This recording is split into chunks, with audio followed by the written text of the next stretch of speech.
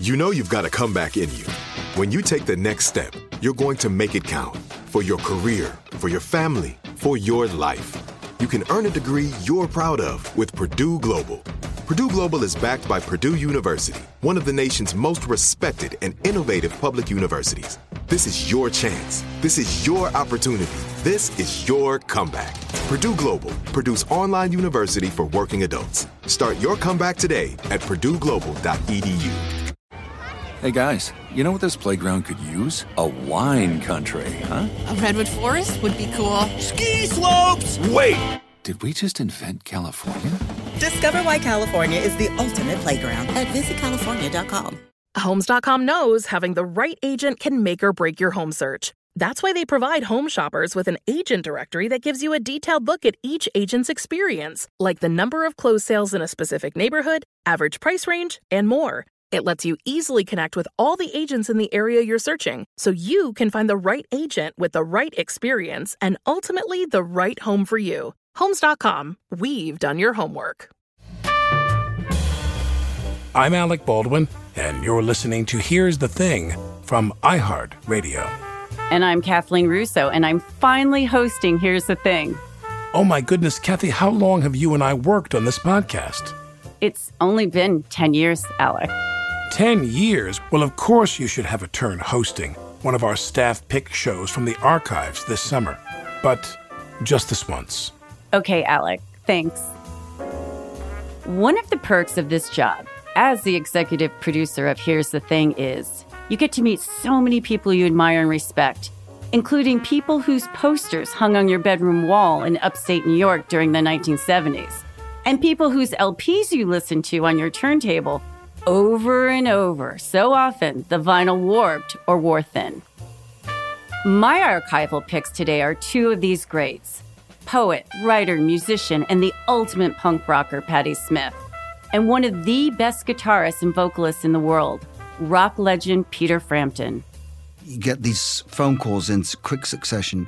You're number one in the charts, you know. It's the biggest selling record of all time. You've just outsold Carole King's Tapestry. We'll hear Alec's conversation with Peter Frampton in a bit. But first, let's hear from music icon Patti Smith. Alec's conversation with Patti Smith was recorded live in 2016 at the Mayo Performing Arts Center in Morristown, New Jersey. When I called Patti's manager to book her on the show, I was surprised and frankly thrilled when Patti called me back herself to tell me she was a huge fan of Alec's, and of course, she would be a guest. I love when we record live shows for the podcast because it brings a whole new energy and feel. As you'll hear, this was a love fest with the audience, and Patti, no stranger to live shows, was the perfect guest. Alec started by asking if she'd have the same career if she started out today. Actually, I have no idea because I didn't really come into the music business. I wound up in music by mistake. I'm not really a musician. I didn't really want to be a musician or a singer. I just wanted to be a poet and a writer, and it was accidental. So would it accidentally happen now? I don't think so. I think I would have to be more focused on what I wanted, but also because I'm so untechnological and things.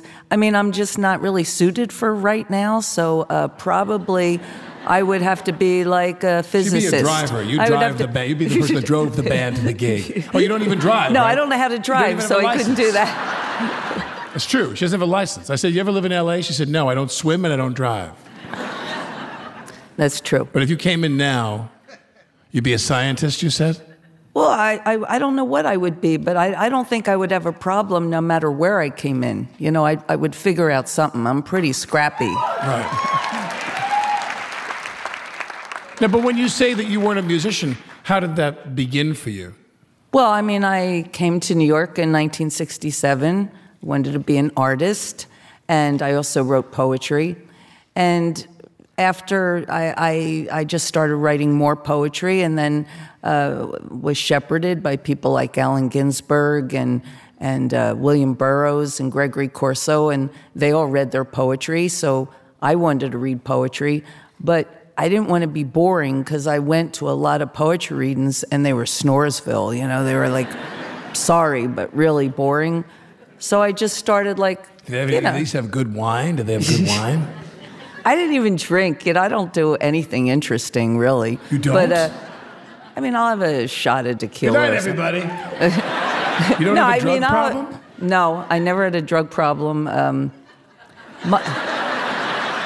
I thought we were going to do at least 20 minutes on that. I have a drug problem. I was going to do my half. No, actually, I was such a sickly kid and my parents worked so hard to keep me alive that, you know, when I came out into the world, the last thing I was going to do is fuck that up, you know. I don't have a self-destructive vent, but also when I was a kid, my mother was a chain smoker. And real, true chain smoker. And when she ran out of cigarettes and she didn't have money, she would pace all night long. I'd get up at midnight and see my poor mom pacing because she didn't have a cigarette. And I thought then, I'm never going to be dependent on anything. Because I thought, what would happen if you got stranded on a desert island and you didn't have cigarettes? You'd like fall apart. So it was like an early lesson in what I didn't want in life. You've been doing a lot of pacing on a desert island. You didn't have cigarettes. Probably 10, 20 years of pacing. You have to grow tobacco. You have to grow your own cigarettes. But I feel like somehow I didn't answer some question. Oh, I know. It doesn't matter. Yeah, it doesn't matter. You do whatever you want to do. How I wound up singing. Oh, I just wound up singing like to make up singing little songs a cappella between poems to make it a little more interesting and then sort of rapping poems. And it was just organic. Did you copy that from somebody? You just did it on your own? You didn't see anybody else doing that? No, I mean, I saw like beat poets I think of everybody that I was influenced by at that time in my life. Johnny Carson was the one. I just thought like... He didn't have a drug problem either. Yeah, I'm not surprised. Right. But just the fact that Johnny Carson... His ability to improvise or to get himself out of any situation, that was always what I was looking for. If I was on stage, got in a bad situation, find my way out of it. You grew up in South Jersey, and you're kind of tough the way you grew up. What did your dad do for a living? He worked in a factory. And what did your mom do? She's a waitress. And how many kids in your family? 3 girls, 1 boy, and I was the oldest. You're the oldest. Yep. And it was tough. Well, it was financially tough. We had it was in those ways very tough, but in another way it was very magical because I had really great siblings. I had a great imagination, read hundreds of books. My parents, we knew that they had a lot of strife and stress, but you know, it was just the world seemed so magical. It wasn't so bad for us. Yeah. Books were my salvation. Oh. And so I didn't think of things. The only bad thing was when I'd be hungry. I mean, truthfully, I like to eat. I was really skinny and I was always hungry. And that was my biggest problem. You're kidding? You were really skinny back then? Yeah. Huh. Really skinny. Yeah. And then when you left home, where'd you go? New York. I left when I was 20. And basically, I left to get a job because in South Jersey and Philadelphia, the New York shipyard closed down, and there were like 30,000 jobs overnight were lost, and there wasn't any work, no matter how low, a factory job, nothing, and there was no more work, and I needed a job, so I went to New York City to get a job. And where'd you get a job? In a bookstore. I got a series of bookstores until I really landed a great bookstore job in Scribner's bookstore, and I worked there for about 5 years. I think that really tells a lot about you. That really pretty much sums it up. You're home in Jersey, you can't get a job, you're starving. You go into New York to get a job, I thought you were going to say in a restaurant. Well, no, so I you did. You can eat all the time. Instead, you go to a bookstore. But okay. A different kind of food. But no, you know what happened? My mother was a waitress, and she tried to give me a job at her counter, but I was so clumsy and such a daydreamer, and she fired me. And so then she was upset that I was leaving home, but she let me take my white uniform and my wedgies So the first day I'm on Times Square, and of course Times Square was all different then, and I got a job immediately because they needed a waitress at a little Italian place called Joe's on Times Square, and within like 2 hours I dumped I had a giant tray, tripped, and the whole tray of veal parmesanas went on this woman's tweed suit. Not only was I fired, but my 3 hours' pay went to her cleaning bill. So I went back to Port Authority, left the waitress uniform and the wedgies in the girls' bathroom, and thought maybe somebody can use them. And then I looked around for a better job. How does art, poetry, music come into your life when you're in New York, when you're 20 years old? Well, first it was just getting a job. I didn't get a job the first or second day. I mean, I was sleeping in the subway, sleeping in Central Park, sleeping at the cemetery in Flushing or Greenwood or wherever it was, and near where Herman Melville was buried. And it took a little while, and truthfully... But later on, I read the story about Moby Dick, but go ahead. It wasn't really until I met Robert Mapplethorpe, and we met a couple of times, but I was in a bit of a jam because a grown-up asked me to go out to eat. He was probably 40, but I was like 20. To me, he seemed like, he was a grown-up, And I was really afraid. My mother used to say, don't go out with a stranger because, they just want one thing. And I thought, I was so hungry. And he said he would take me to dinner. And he took me to the Empire State Building diner. And I remember to this day, he ordered me swordfish, and it was $5. And I thought, he's going to want everything for $5. And I was petrified. And so I ate I couldn't even eat it, and I was so hungry. So the whole time you were eating, were you thinking, I'm going to eat, maybe I should leave now? Yeah, exactly. I'm going to run out that door, but both these potatoes are so good. I'll have just a couple more potatoes. Then I'm going right out that door. He'll never know. So we walked. But you didn't bolt. No, I didn't know what to do. Then you wanted dessert. We walked. No, we didn't have any dessert. We walked all the way down to Tompkins Square Park, and we were sitting there, and then all of a sudden he said, I have an apartment right around here. And he asked me if I wanted to come up. Did he say it like that, though, honestly? Yeah, it was really creepy. He actually had an apartment right up there. He had like a turtleneck, a white turtleneck, I remember, and a medallion. I mean, he was really so creepy. You went on a date with Austin Powers? That's so funny. No, he was supposed to be a science fiction writer, but I was so, and when he said that, I thought, oh my God, this is the moment, and everything my mother ever told me for like 10 years of my life. And I was sitting there paralyzed, figuring out what to do, and I looked, and I see Robert Mapplethorpe coming, up through, just coming, it's almost like a cloud parted, and here he comes with like long curly hair and a sheepskin vest and, and his dungarees. And I had only met him once or twice. At Pratt. I didn't even know his name. Right. And I just met him, sort of. And so I ran up to him and I said, do you remember me? And he goes, yeah. And I said, will you pretend you're my boyfriend? And he says, okay. So I bring him to the science fiction guy and I said, this is my boyfriend. He's really mad. I gotta go. Goodbye. And then I said to Robert, this is so stupid, but I said, run! And Robert and I ran. We ran away. And now the guy in the turtleneck with the medallion on is the president-elect of the United States. Boy, did you play your cards wrong. And then my life began. Life began that night because Robert and I just roamed around.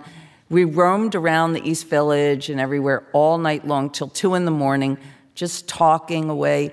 And finally, almost simultaneously, we both said, do you have a place to stay? Neither one of us had anywhere to live. We didn't have any money.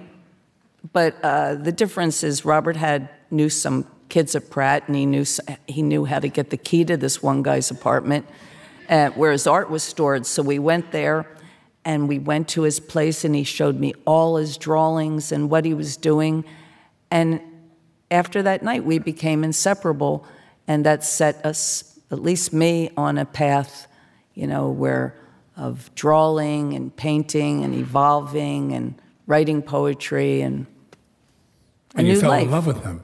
Yeah, we You were in love. Yes, you were together we were for a love. long time. Yes, through many things. Yeah. Well, I was going to get into that actually, but you're with him for a long, long time, and then things changed for you as well in terms of your career. Well, at first, the thing is that I never cared about a career. I have to say, none of those things, being in a business, music business, career, money, what I always wanted, no matter how conceited it sounds, is I wanted to do something great. I wanted to write something as great as Pinocchio or The Scarlet Letter, or, just do something wonderful, write a wonderful book. I didn't really care about, and still don't. I don't care about having a career or any of that stuff. I do my work, and in the process, I've had some great successes. I've had things that have had me banned from the world. I've had, I've been in trouble. I've done, I've left it all behind. It's not important to me. What's always important to me is really just to do something good, to do something that's enduring. Patti Smith talking about her relationship with the artist Robert Mapplethorpe. If you're enjoying this show from our archives, did you know we have over 250 more available for your listening pleasure? Be sure to check them out at here'sthething.org. After the break, Alec and Patti Smith talk about her marriage to MC5's Fred Sonic Smith and motherhood.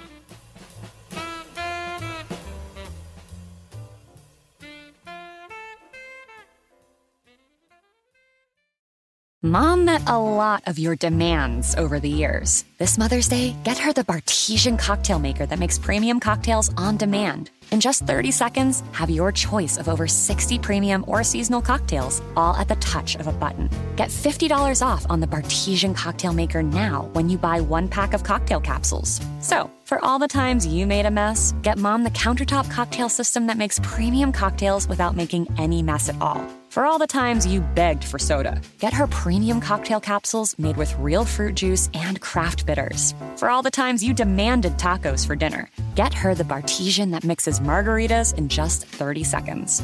Make Mom's Mother's Day and all the 364 days that aren't Mother's Day with a Bartesian cocktail maker at $50 off. Visit BARTESIAN.com/mother now to get $50 off the Bartesian Premium Cocktail Maker. Bartesian, premium cocktails on demand. This is it. Your moment. This is your time to make your comeback with Purdue Global. When you come back with a Purdue Global degree, you create opportunity for yourself, your family, and your future. It's a degree you can be proud of, a degree that employers will trust and respect.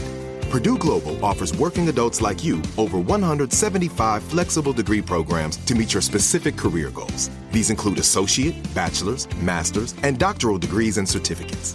Purdue Global degree programs range from nursing to business to communication and more.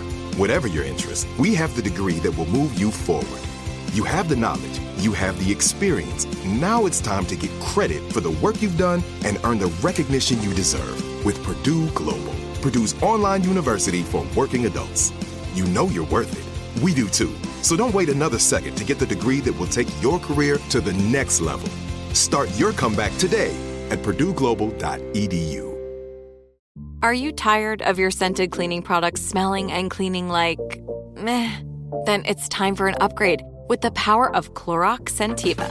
With an uplifting scent that smells like coconut, Clorox Scentiva gives you powerful clean like Clorox, but a feeling like being transported to a tropical island retreat.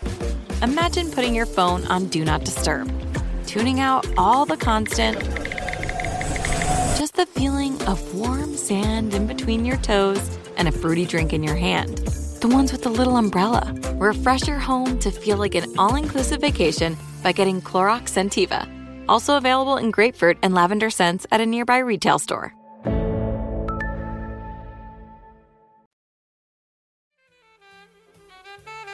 I'm Kathleen Russo, and you're listening to Here's the Thing. Let's get back to Alex's conversation with Patti Smith and what her career really means to her.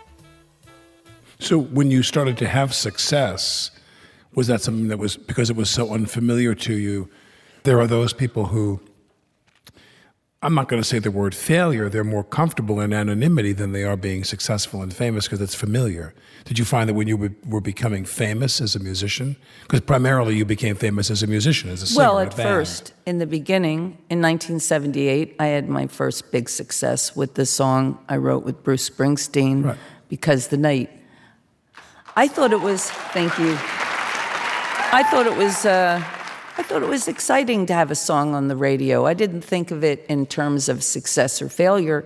It was just really cool to be on the radio. And back then, you know, having a single and meant, you know, your records were in the window and you could, you know, you played bigger places and met more people. But by 1979, truthfully, I could see that success was to keep going. I was doing less work, less meaningful work, evolving less as a person and an artist, and just getting more successful. And I thought, that's not why I was put on the planet. I wasn't put on the planet to, you know, climb the ladder of success. I was here to do certain kind of work. And so I left the music business in 79. You separated from Mapplethorpe when? What year? Well, Robert and I separated as a couple in like 72, but never as, we were just the same, only we weren't, you know, doing it anymore, you know. But we didn't change how we were. We were always just the same. We were just, you know, had different physical partners. So we never quite really separated. You know, you were with him and still connected to him even when he was very sick and when he died, correct? Oh, yeah. I mean, you know, I'm still connected with him. I still think about him every day, and the things that I learned from him or that we did together inform the work that I do. I mean, we bonded so young through art. I mean, of course, you know, we were boyfriend and girlfriend. We did all the things young people do. But I think that as he felt freer and freer as an artist and a human being, his nature, first he had to come out as an artist. Then the next thing that happened is he blossomed and felt his sexual nature. We had to weather that. We had to, you know, try to navigate what this meant, what it meant to our relationship, what it meant. And it was difficult, and it took a few years because neither one of us wanted to part. But eventually we had to part as boyfriend and girlfriend because he had to be who he needed to be. When did you meet your husband? You eventually got married? I met my husband in 1976 in Detroit, and I was on the road, and I met him in Detroit, and I saw him. It's really like a song. I saw him across a crowded room. He was just standing there in a blue overcoat. I didn't know who he was, and I thought, that's the boy I'm going to marry. I swear to you, that's true. How old were you at the time? I was about 76. I was about 28, 29, 28. I don't know. Did you walk up and tell him that right away? Oh, no. Did you say, I need to tell you something very important? No, not at all. But Lenny Kaye actually introduced us, and he said, Fred Smith, Patti Smith. We just looked at each other, and I don't know. And we finally, we had a long-distance relationship. In fact, because the night, we had a long-distance relationship, and neither one of us had a whole lot of money, and to make phone calls was expensive, long-distance calls. I always, to this day, I hear people, my boyfriend only called me 3 times today, and I think, Jesus. You know, it's like, I'd have to wait all week to get one phone call from Fred, And actually, am I going off the course too? No, there is no course. There is no course, yeah.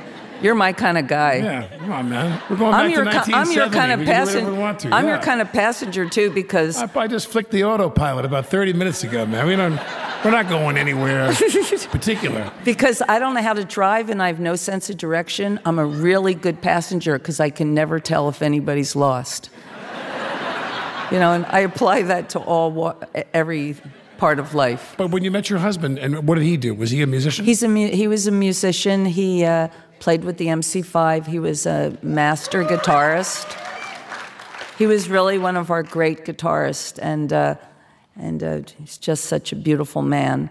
We just decided, we wanted to evolve as human beings, and he wanted children, and we just decided to withdraw from public life and really know each other. And when we had children, they would really know who we were, and so we did. For how long? Till he passed away in the end of 94, so 16 years. 16 years. What was it like? Did you paint? No, I didn't paint because it was just the way our living quarters were. I didn't really have the space to do something like that, but I wrote every day. I could have never written Just Kids or the books that I'm writing now had I not had 16 years of enforced discipline, because I've always been very undisciplined, and then, unless I had a job or something, but then having children, I had to learn to wake up at 5 in the morning, and from 5 to 8 was my writing time. Everybody was asleep, it was my time, and it was really hard at first, but then after a while I got in a groove, and I still write early in the morning. And I really learned how to develop my craft. And it was hard because there's no cafes around. There was no bookstores, a lot of things. The most hardest thing is in New York, you can walk out the door and get a cup of coffee in about 2 minutes, practically anywhere.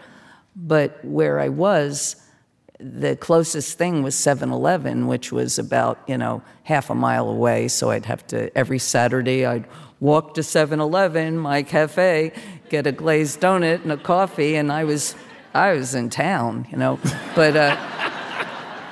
But I loved my life. It wasn't easy because, I had to do all we did everything. We didn't have nannies or housekeepers or even babysitters. We did everything. And I'm not the most adept at stuff, so my poor kids, their school uniforms and stuff. My daughter's little pleated, jumper was like always a little jaggedy, and their blouses and their shirts were a little dingier than the other because I didn't like using bleach and things like that. But I love my kids. I love my husband, and it was a certain amount of sacrifice and but I there was never a talk life. about you, because I just find this so interesting. Was there much talk about you, like getting back in there and getting back into your life to make money as a breadwinner for everybody's? And you grew up in such a tough. Well, when we really needed, I always feel like I got to work all the time. Well, when we really needed money, we lived so simply. I mean, when we really needed money in '86. We did one record together, and that kept us going. And but it's just, I liked my life. I didn't expect to be on the great stages of Europe. To me, it was really fantastic that I got the opportunity. I never thought I would do a record. But in doing so, I got to travel, I never thought I would ever have the money to travel and go to Finland, but I mean, all the places, I'm just joking, but I did get to go to Finland, even though I had never dreamed of going to Finland. But I mean, I got to all the places. I saw Paris and Rome and Vienna and all these places because I had a band and sang and did records. But it wasn't my focus in life. It wasn't my great vision. And so when I didn't do it, I was grateful that I got the opportunity, but I wasn't mourning the situation that I wasn't doing it. I wasn't missing the applause. It wasn't like a Judy Garland movie or something. I just, I felt, really happy writing, watching my kids grow. I did what I needed to do. Are you glad I was happy that you had the experience to be a mother? Oh, yeah. My kids are awesome. And the funny thing is, I'm not embarrassed to say this because my kids know I never wanted kids. I just wanted to be an artist. I didn't want to have kids. And I came from a big family, and I helped raise my siblings, and I just wanted to be free. And it was Fred who wanted children. And I loved him so much, and I thought, well, I can do that, But I never expected to just love my kids so much and just love being a mother. And since Fred died when he was 45, I have them. I see so much of him in them, not just in the way they look or certain gestures, but even in their music. The tones of my son's guitar, he'll be playing a guitar solo. He never heard his father play guitar because they were quite young. There. It's Fred's tones. Jessie at the piano, she is just his feel. Was writing songs difficult and kind of laborious, or did they come to you, or both?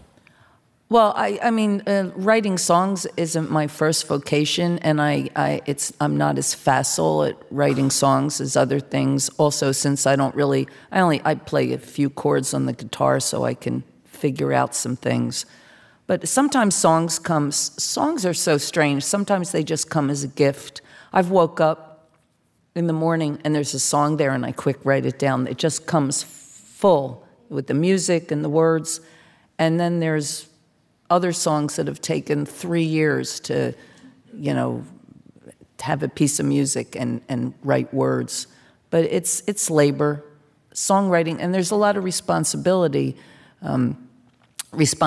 to the composer, because most of my songs, the music was written by a band member or Fred, and so you want to please them. But it also has to be something that I can sing. But one of the easiest things was to write because Bruce, I had a cassette with it was a demo, and I really didn't want to listen to it. It was given to me by my producer, Jimmy Iovine, and he coaxed Bruce into letting me finish it. Bruce couldn't figure out. He was having trouble writing verses to the song. He had the chorus, and Jimmy gave it to me, and I didn't want to listen to it because I thought I wanted my band to write their own songs, and Bruce is from like a different part of New Jersey than me, and he's sort of in the middle, and I'm from South Jersey, and it's like I just didn't want a sort of a middle You didn't New want Jersey. Bruce Springsteen to pollute your song, in which sense. Don't bring that middle Jersey shit into my music, man. I'm from New Jersey. It's just I'm from like the cooler part of Jersey. Right. But that's what I was saying before, but one night I was waiting. Jimmy had given me this tape when we were doing this album Easter, and every night Jimmy would say, "Hey, listen to the tape. Did you listen to the tape? Did you listen to the tape?" And I said, not yet. And he'd call me up, "Did you listen to the tape? Did you listen to the tape?" Not yet. So, it was just sitting there in my little apartment on McDougal Street. And so anyway, Fred was supposed to call me, and it was like 7, and I got all ready. I looked cool, and I'm sitting there, and the phone's sitting there, and I'm waiting for Fred to call. And 7 goes by, 7:30, no Fred, it's 8 o'clock. I'm pacing around, and, I was like obsessive. I wanted, the phone call, and I was just pacing and pacing, couldn't figure out what to do with myself. And I noticed the darn tape, and I thought, I'll listen to that darn tape. So I put it on my cassette machine and put it on, and I listened to it, and it's in my key, perfectly arranged, anthemic, has a really great chorus. And I thought, It's one of those darn hits. It's just, So I listened to it, and it was, it was captivating. And I'm waiting for Fred. Finally, he calls me up like 11 o'clock at night. But when he called me, because it took so long, I had finished all the lyrics to the song. And that's why in the second verse it says, let's see, have I doubt when I'm alone, love is a ring, the telephone. I was waiting for Fred to call. So I wrote the words, and thanks to Bruce, I had my first hit. Alex spoke with Patti Smith before a live audience in 2016. Now to one of my most heartfelt teenage crushes, Peter Frampton. He arrived early at the studio in 2012, and I had the privilege to sit down and talk with him before his conversation with Alec. He was so down to earth and friendly, and mostly we talked about his children. Both Alec and I are huge fans, so we were so looking forward to this interview, which began with Peter's obsession with sound. Sound is very inspirational to me. I remember the reason that I wanted to learn guitar was because I heard the sounds of all these people on TV and on the radio, electric guitar, very young. And there's something, I have a very acute sense of sound, and I've always had that. If I don't have a good sound, I can't play very well. So I've always worked out what makes a good sound. How do you get a good sound? Technically. And then one of the first sessions I ever did, Bill Wyman of the Stones produced it when I was 14. And the first engineer I worked with was Glyn Johns, right, who is, if people don't know, he's one of the most famous engineers of all time. Stones engineer. Yeah. Zeppelin, Eagles, the band, just everybody. Yeah, Humble Pie. Yeah. And then being a gadget freak early on, I just was over like a little birdie on their shoulder, and I was, what's that? What are you doing there? I just learned how to engineer, so I really enjoy that part of it as well, immensely. How do you end up as a 14-year-old and Wyman wants to produce your track? Well, I started playing guitar just before I was 8 years old, and... Were either of your parents musical? Yes. You grew up in England? Yes. Where? About 12 miles south of London in Bromley, Kent. And my mother would have been an entertainer. She was, but my grandparents wouldn't allow her to become an actress. She wanted to be an actress. Her father was a singer. Yes, we have a lot of musical genes. And your dad? My dad played, he's a teacher, artist. He played guitar in a college dance band before the war, before the Second War. Did you grow up hearing him play guitar? He was more into his art. Mm-hmm. But he was the one that taught me how to sing Michael Row the Boat, with two chords, basically. And then Hang Down Your Head, Tom Dooley was another biggie for me. Then it was Eddie Cochran, Buddy Holly, and our English, The Shadows, Cliff Richard and The Shadows. So that's how I started playing guitar, because of American music, obviously. That's what we all did, and we were all clamoring for American music before the Beatles. And then so I was known locally as this young little upstart, good guitar player, very young.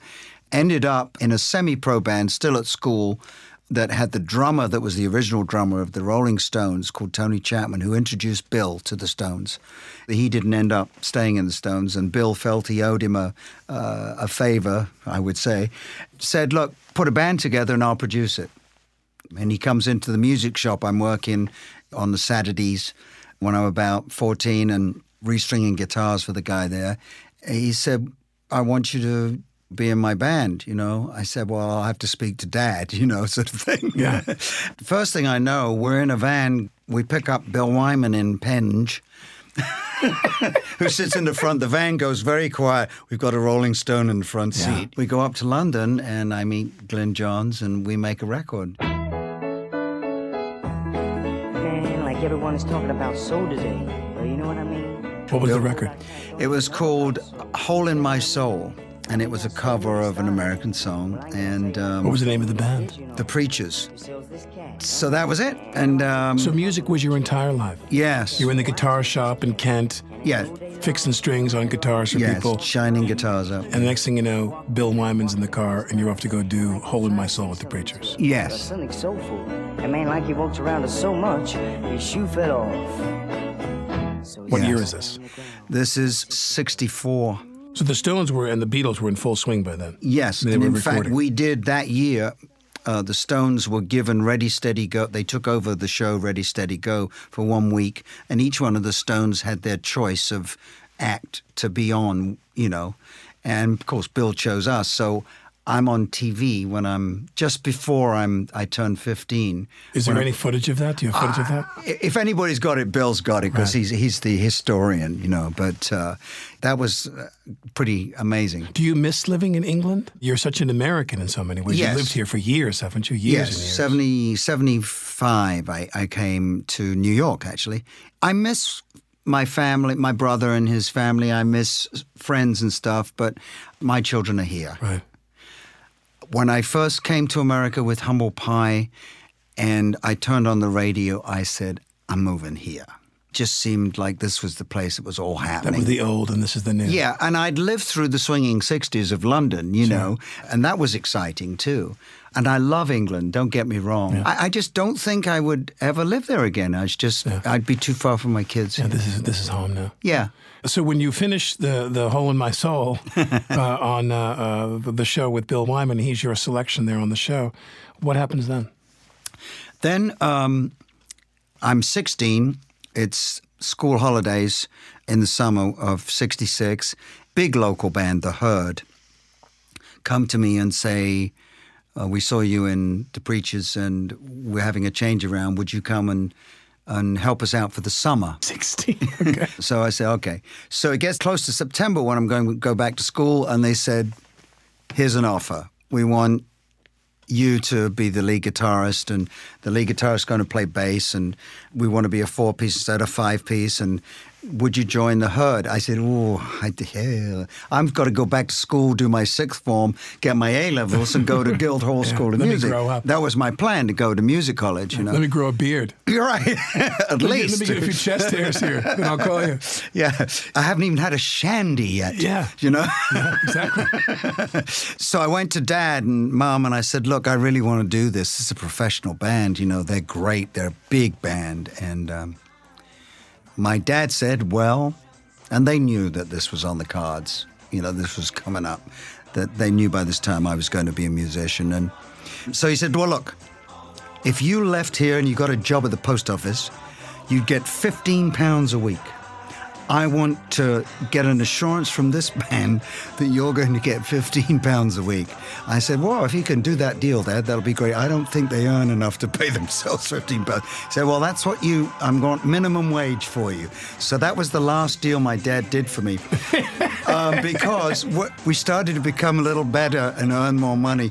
Beginning, they couldn't pay themselves $15. Eventually, it was a bargain. Yeah, because they paid me $15, they got $50. Your father was no Brian Epstein. So that was the end of him as a manager. Yeah.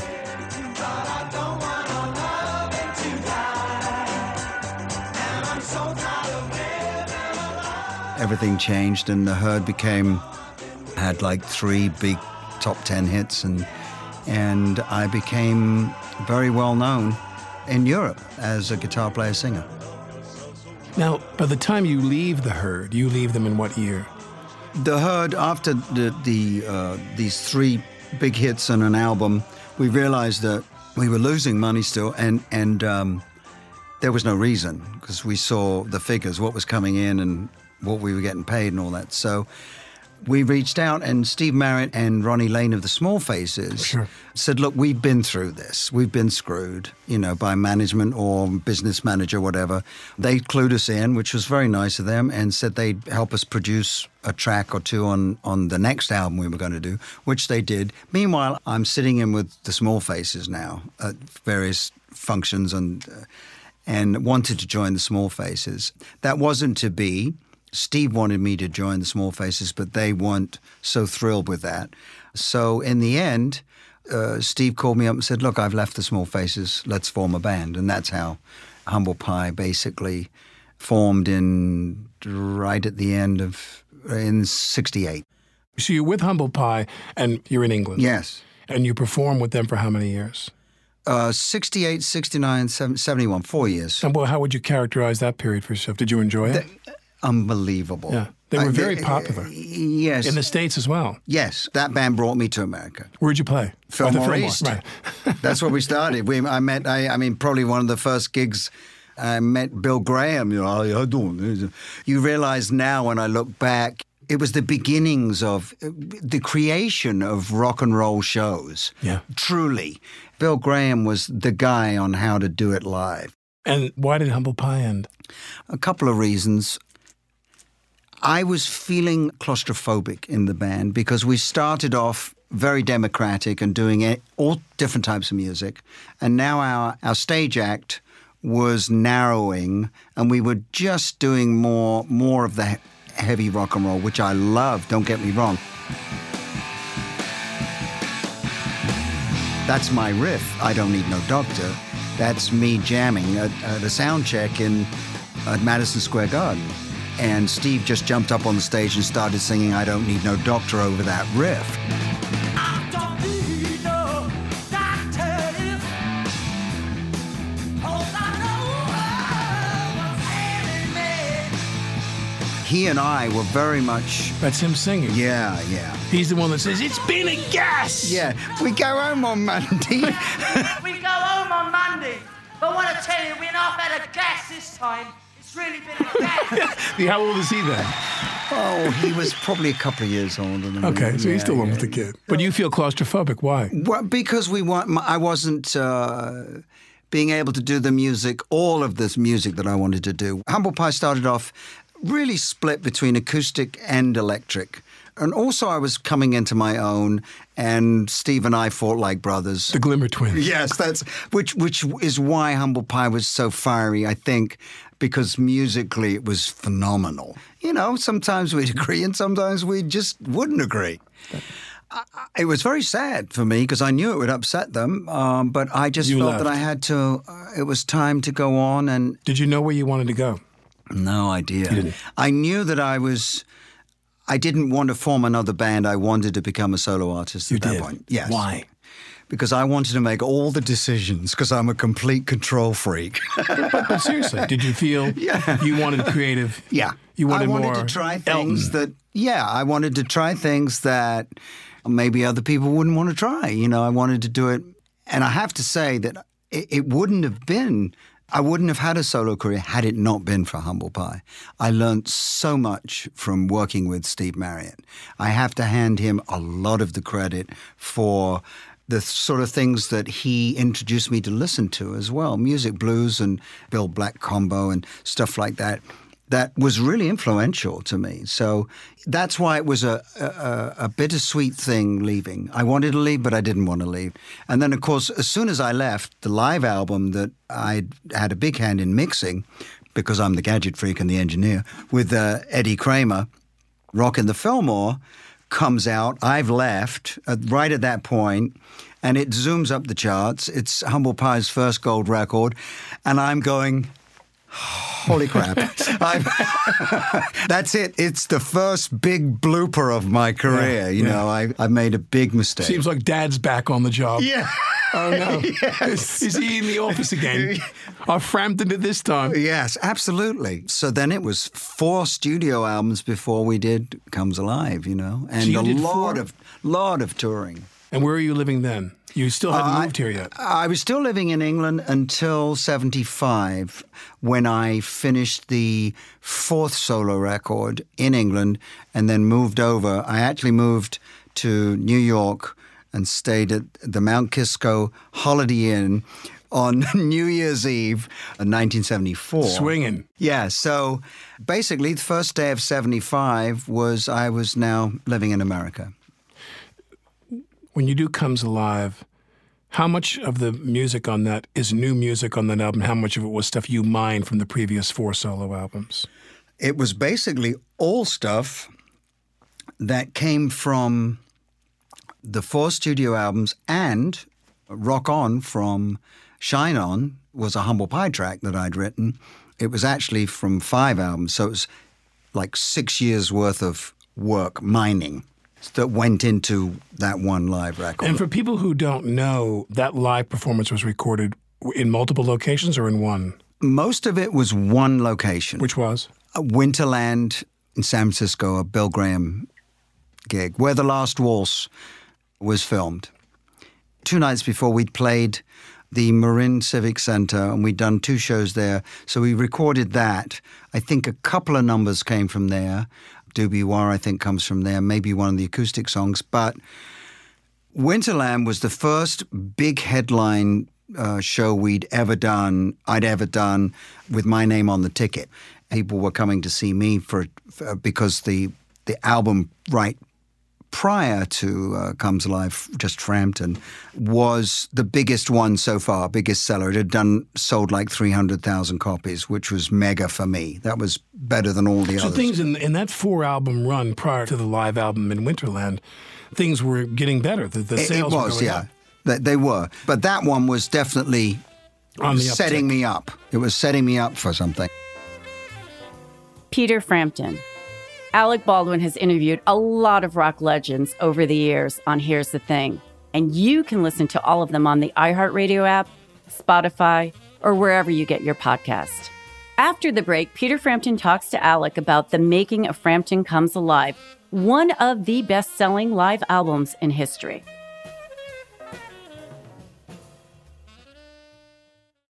Mom met a lot of your demands over the years. This Mother's Day, get her the Bartesian cocktail maker that makes premium cocktails on demand. In just 30 seconds, have your choice of over 60 premium or seasonal cocktails, all at the touch of a button. Get $50 off on the Bartesian cocktail maker now when you buy 1 pack of cocktail capsules. So, for all the times you made a mess, get Mom the countertop cocktail system that makes premium cocktails without making any mess at all. For all the times you begged for soda, get her premium cocktail capsules made with real fruit juice and craft bitters. For all the times you demanded tacos for dinner, get her the Bartesian that mixes margaritas in just 30 seconds.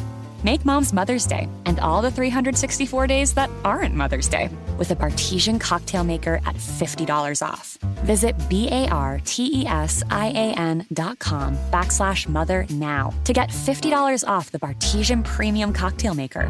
Bartesian, premium cocktails on demand. This is it. Your moment.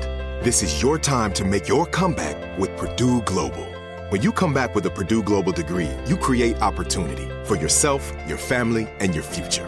It's a degree you can be proud of, a degree that employers will trust and respect.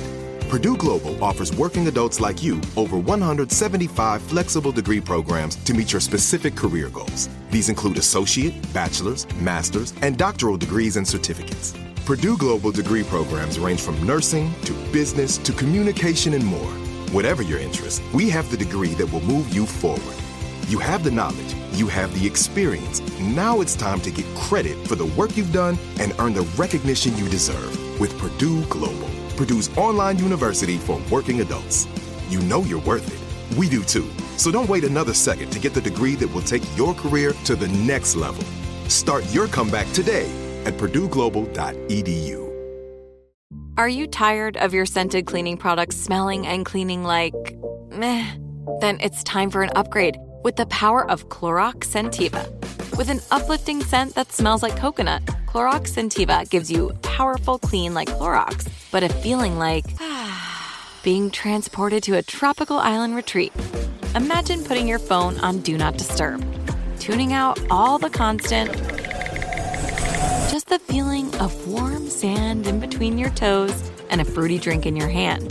The ones with the little umbrella. Refresh your home to feel like an all-inclusive vacation by getting Clorox Scentiva.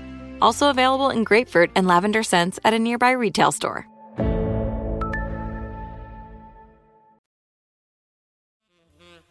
I'm Kathleen Russo, and this is Here's the Thing. Frampton Comes Alive has sold over 11 million copies worldwide. It's a double album pulled from 3 venues, including Winterland in San Francisco. Okay, so let's cut the bullshit. Let's cut the bullshit. you're in Winterland. Yes. And would you say, and the show goes on what time? 8 o'clock, 9 o'clock, 9 o'clock? Yeah, probably 8:45, something like that. So somewhere between you pull up to Winterland and you go out at 8:45, the devil came in your room and made a deal with you, correct? You signed a deal with the devil. Absolutely, yes. The devil showed up. Yes. Poured himself a drink, sat down, and said, Peter. Let's cut to the chase. It was Peter Cook, actually. It was Peter Cook. Right. And he said, let's make a deal. I'm the devil. And the devil makes this deal with you because what happened? First of all, there's probably, if I'm not mistaken, if there wasn't 7,500 people out there, then I thought there was, but it definitely sounds like it. It's a big room. They go nuts when we walk out, and it just takes you to a different level, you know. It felt good. It was one of those shows when you come off and you look at the band and you just go, I wish we'd recorded that. That was like so good, man. And then we went, we did! We did record that. We forgot we were, you see, the event was so much more important than the recording. I don't even remember the truck being there.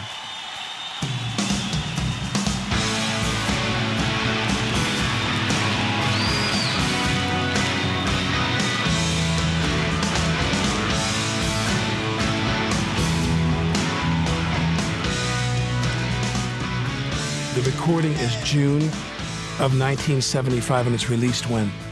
We're still mixing right up before Christmas, and then it comes out, I believe, on like January 17th or something like that. Of 76. January 9th of 76. Yeah. And what happens?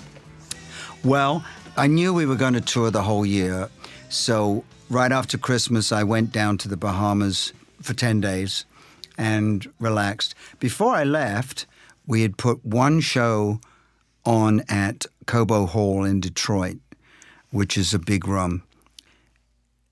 And that's all I knew. And so I go away and I don't call anybody. I'm just on the beach and snorkeling, whatever. I come back. We've sold 4 shows out. And I said, what happened? You know, and the album has just started to be on the radio, you know.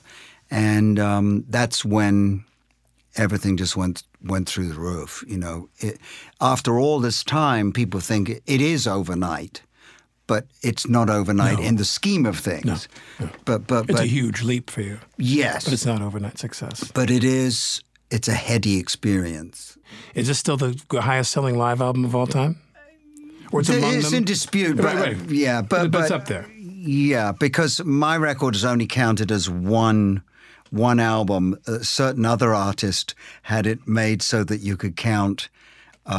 If you released 6 CD live set, you can count it 6 times. Well, they didn't do that retroactively. So in my mind, it's still the biggest seller, sure. Yes. It was almost unbelievable, the amount of success. You get these phone calls in quick succession. You're number 1 in the charts, you know. And I'm going, wait a second. Say that one more time. Yeah. And who are you? And then within 3 or 4 weeks of that, I get the call saying, it's the biggest selling record of all time. You've just outsold Carole King's Tapestry. Right. And it's... was that the time you thought you had to start numbing yourself? Yeah, it was crazy because people just wanted... You didn't know how to deal with that? No, it was very hard. You don't know how to deal with how people treat you differently? Exactly. How your life changes. Being respectful and never really thinking of myself as anything special because I've never been... That's just not my character. And what good does it do you? I felt embarrassed that I was that... This entity became... It was me over here, you know. Yes, it was very hard to deal with, yeah. But were you proud of the record? Oh, my God, yeah. When something really big hits in the entertainment business, it's like feast or famine. It's not a hit, movie, record, whatever, and nothing comes in. Or it's like a blockbuster and all this money comes in and it all comes into one place. And when you see a pile of money like this, it brings out thoughts that people didn't normally have before.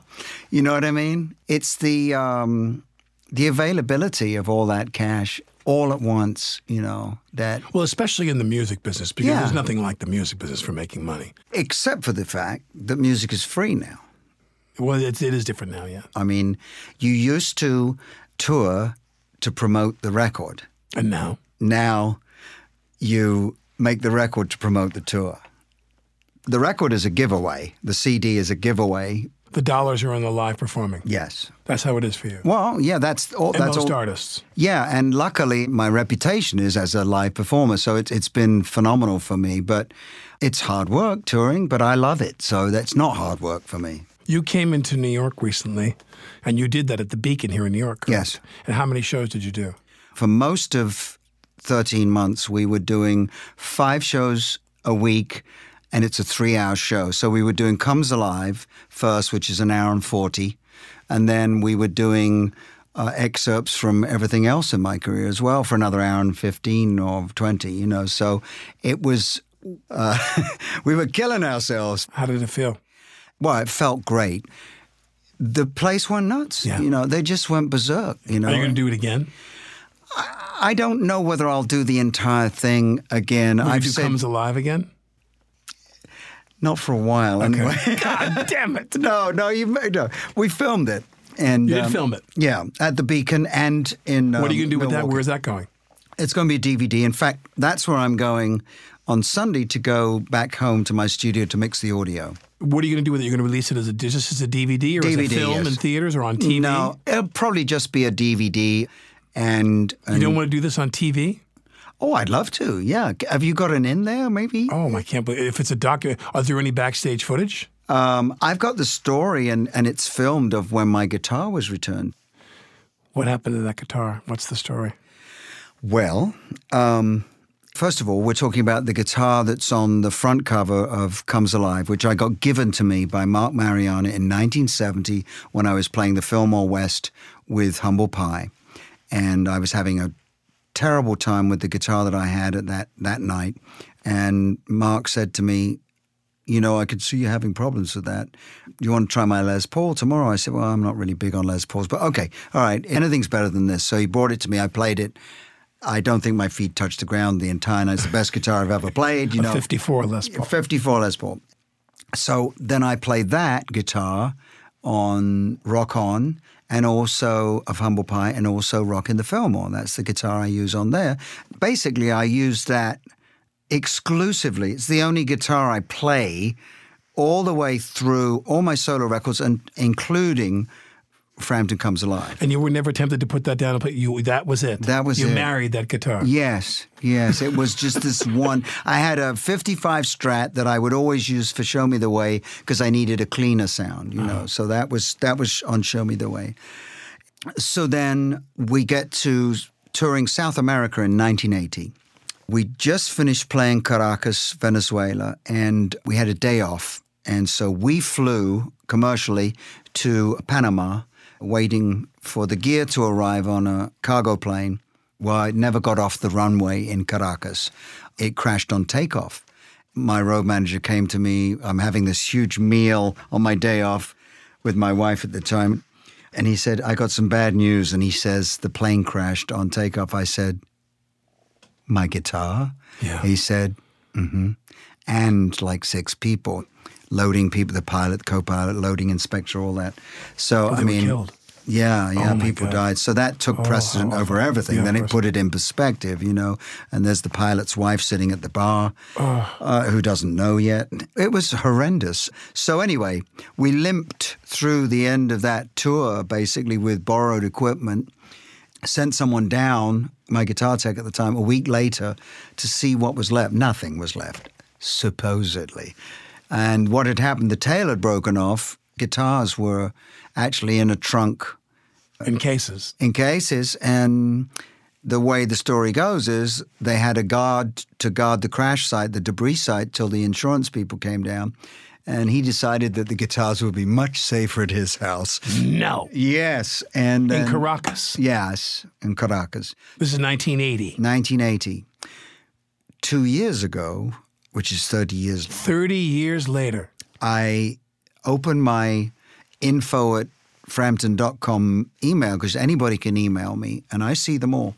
I open up this one, and there's a picture, a photograph of my guitar. Slightly singed, but but it's my Les Gloriously singed. right at the top, you know, slightly singed. But But there it is. There's a picture, and I thought, could this be? You see this picture where? In an email to me from someone who'd got a hold of the guitar, as it happens in Curacao, which is a little island off the coast of Caracas. Someone had sold it to this gentleman, and he took it to someone who fixed guitars, and they knew what it was. And it took 2 years of a very gray area. And was he saying, like, I don't want to get prosecuted, I want to get this guitar to you, but I don't want to go to jail? That was the thing. No one wanted to actually come. It wasn't about money. It wasn't about him. He wanted to do. There was money involved. He would have appreciated a gratuity. There was a reward talked about, but every time it would get close to someone coming in, they'd find reason why they couldn't come in. So that's why it took 2 years. And then in the end, the guy actually checked to see if we had booked him a hotel, because he just saw himself in handcuffs at Miami Airport. Yeah. You know, he knew who had it, and the person who had it needed some money, and so he went to the tourist bureau of Curacao and said, "Look, if you lend me the money or give me the money to go buy this, I can find this. This will be a great tourism story for Curacao." And they did, and they came, and the two of them, the president of the tourism board from the government and the gentleman who found the guitar, knew where it was, brought it to Nashville. We had 3 cameras. As soon as he walked in, waiting. And what happens? Well, the 2 gentlemen walk in, and he's got it in this probably one of the worst-looking gig bags I've ever seen in my life, cheap old plastic thing. He puts it beside him, you know, and he tells the story in broken English of how this person had it and the whole thing. He hands it to me and he goes, "Feel it, Peter, feel it." So, and I know that he knows because it was the lightest Les Paul I'd ever played. So I just felt it in the case and I went, oh, this could be it, you know. Opened it up, I just looked at it and I just feel it like that and I go, it's my guitar. And how badly was it singed? Where? Just around the very top. It lost the binding around the headstock. Did you get that replaced? No, I didn't. I left it. I've left it with its battle scars. Yeah. Gibson made it playable. Yeah. So we refretted it. You call that the Caracas kiss. Yeah. On the tip there. And does it sound the same? Does it feel the same? Oh, my God. It's not damaged at all? No. Just that singe. Yeah, and when I first played it at rehearsals with the band, everybody had this, like, Cheshire cat grin on their face because it has this sound, and it sounds like Frampton Comes Alive. You know, you don't have to try too hard. And you got that back when? I got it back just before we started touring in February and March for the last American leg. I used it a little bit at rehearsals, and then I brought it out for the first night at the Beacon. I think the guitar is more famous than I am now. Rock legend Peter Frampton. I'm Kathleen Russo. Thanks for listening to my first attempt at hosting Here's the Thing. Here's the Thing is brought to you by iHeartRadio. We're produced by Carrie Donahue, Zach McNeese, and yours truly. Our engineer is Frank Imperial. Alec is back next week talking with an amazing politician, California Democratic Assemblywoman Lorena Gonzalez.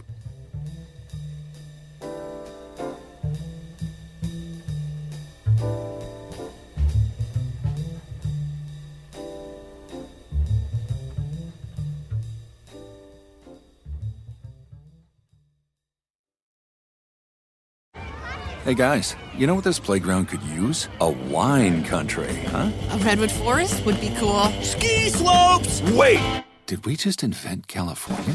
Discover why California is the ultimate playground at visitcalifornia.com. With every CBD product claiming to do something different, it's nearly impossible to decide what's best for you. Lazarus Naturals pioneered the farm-to-front-door model of transparency, where they handle each step of the production process to ensure quality, potency, and consistency. Scannable labels allow you to see the test results of your hemp batch, so you can be confident in the safety and quality. Visit LazarusNaturals.com today. Lazarus Naturals, committed to improving your life as well as the world around you. Not available in Idaho, Iowa, or South Dakota. Are you looking for the perfect move-in ready home this spring season? Now's the time to buy at Fisher Homes. For a limited time only, enjoy below-market interest rates starting at 5.375% APR, 6.139% APR. With these exclusive lower rates, you can save hundreds on a move-in ready home and start enjoying the benefits of home ownership even faster. Schedule your personal tour with one of our new home specialists at FisherHomes.com and make this spring the season you find your perfect home sweet home. Financing provided by Victory Mortgage, LLC, NMLS 461249, Equal Housing Lender.